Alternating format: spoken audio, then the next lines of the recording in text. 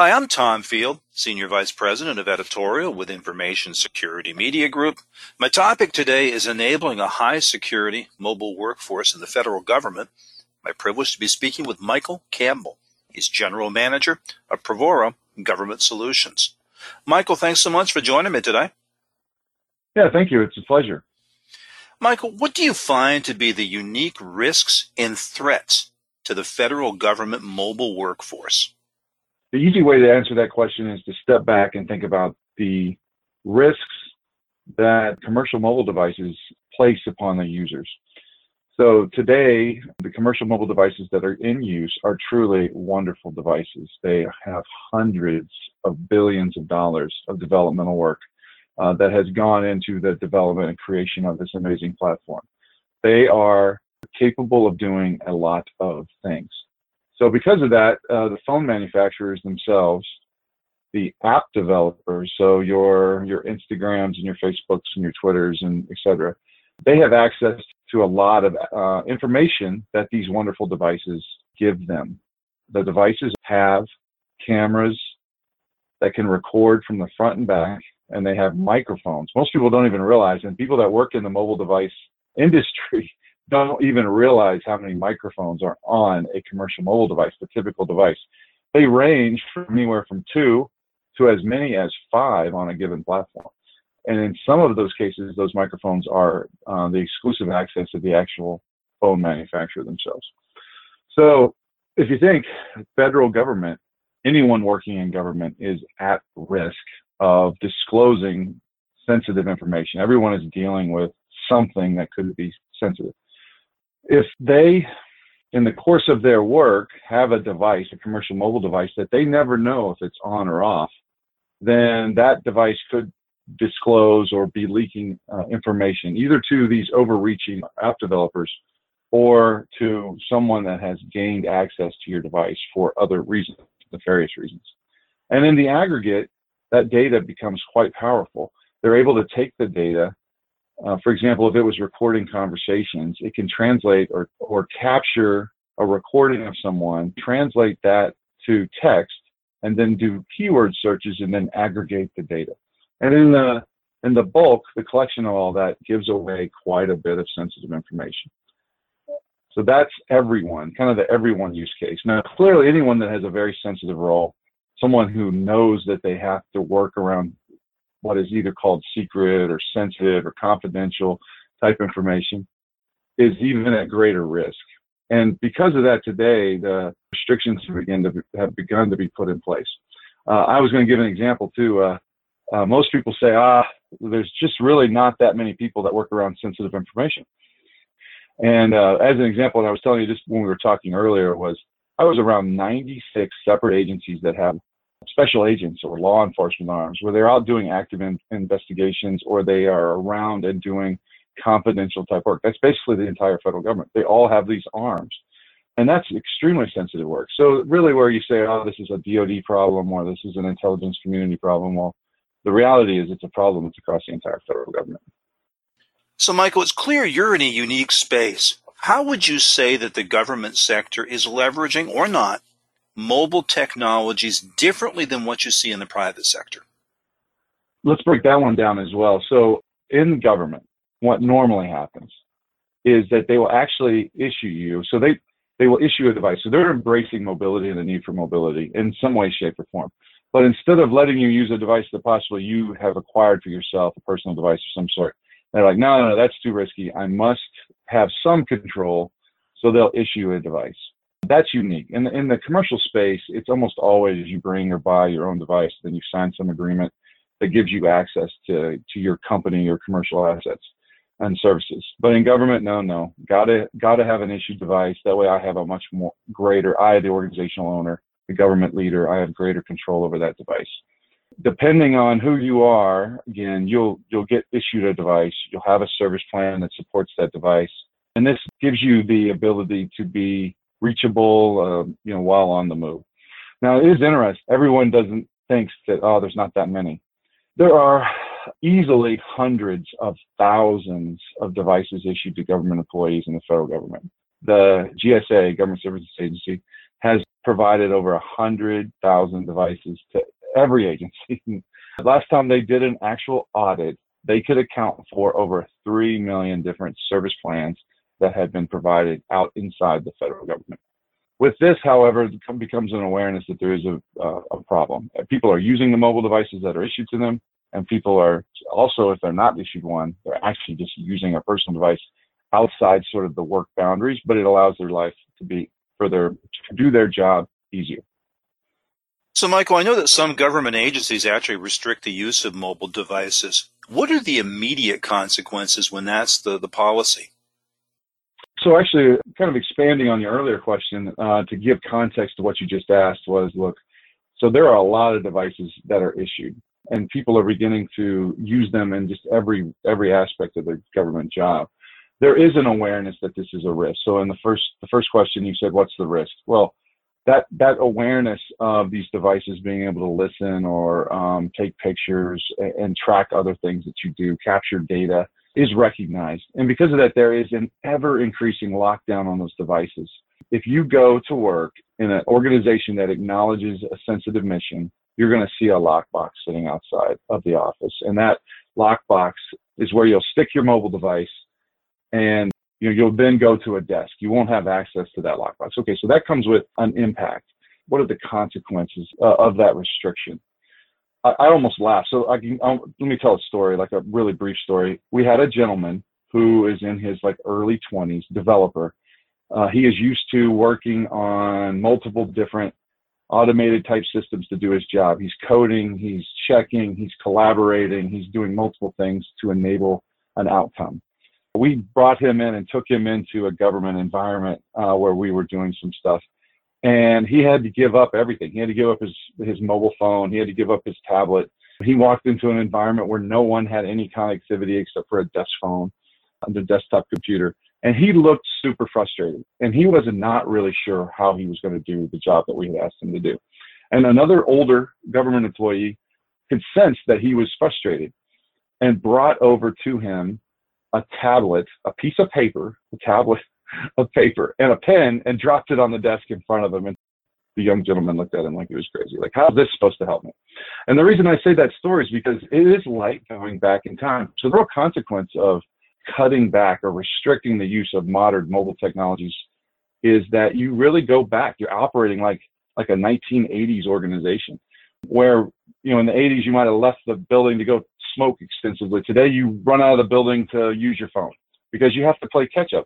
And whether that's for personal reasons, which some people might say it is, but it's usually not actually. It's because you're doing some work that is easier on the mobile device than it is on the tool that is sitting at your desk. If you're even at a desk, because sometimes you're not, you don't even go to your desk.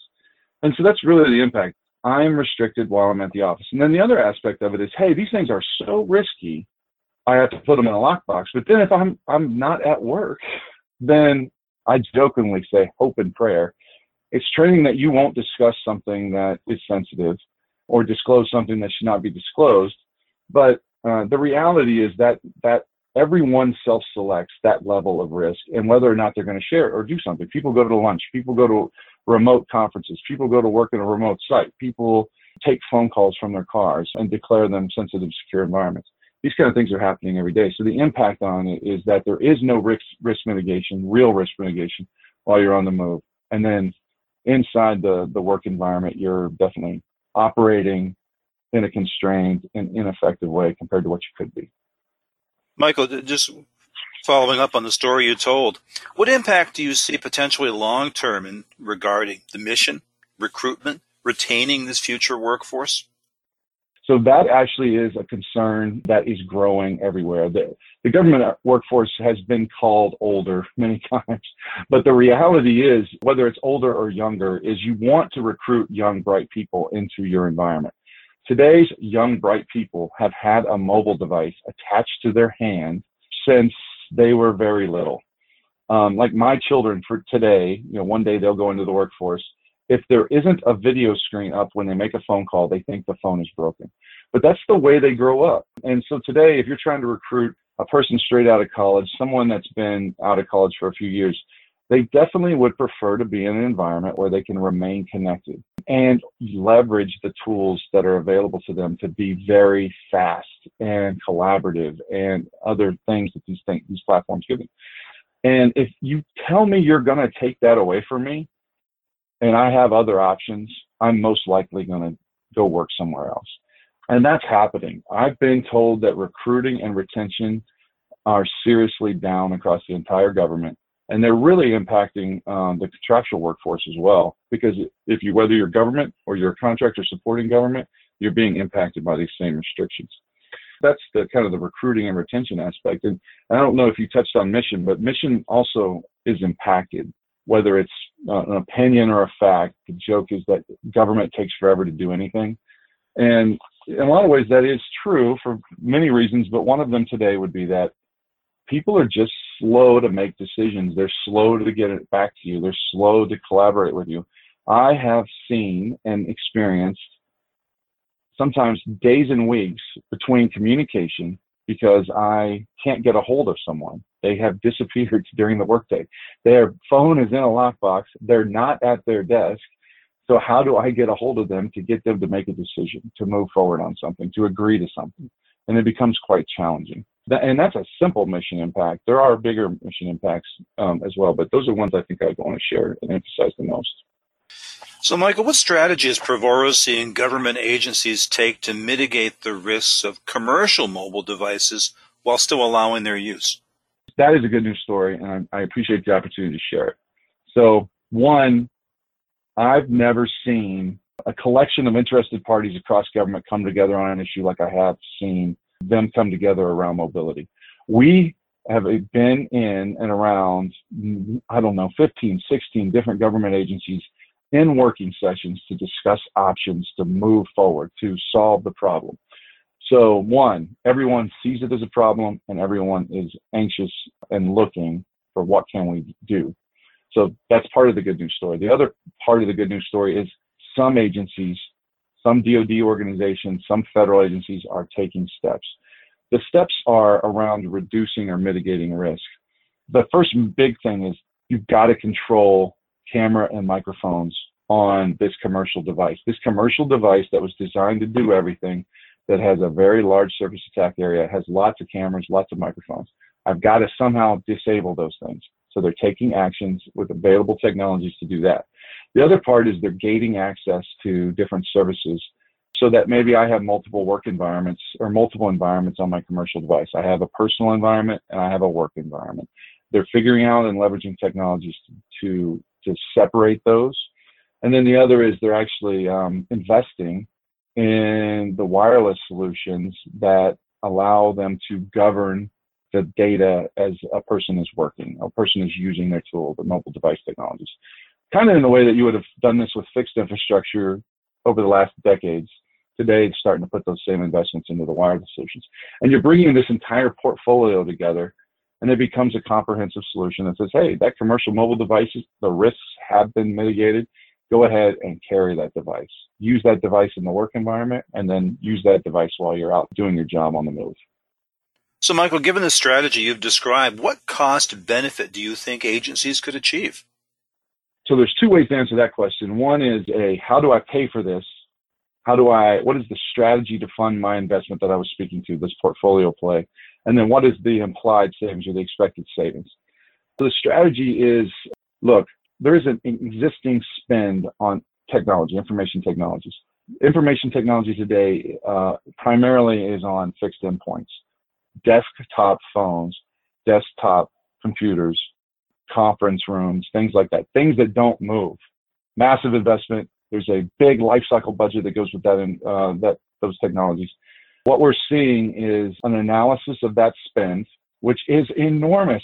Some people cost their organization as much as $15,000 a year to sustain their fixed endpoint technologies that they use, that they can only use at their desk.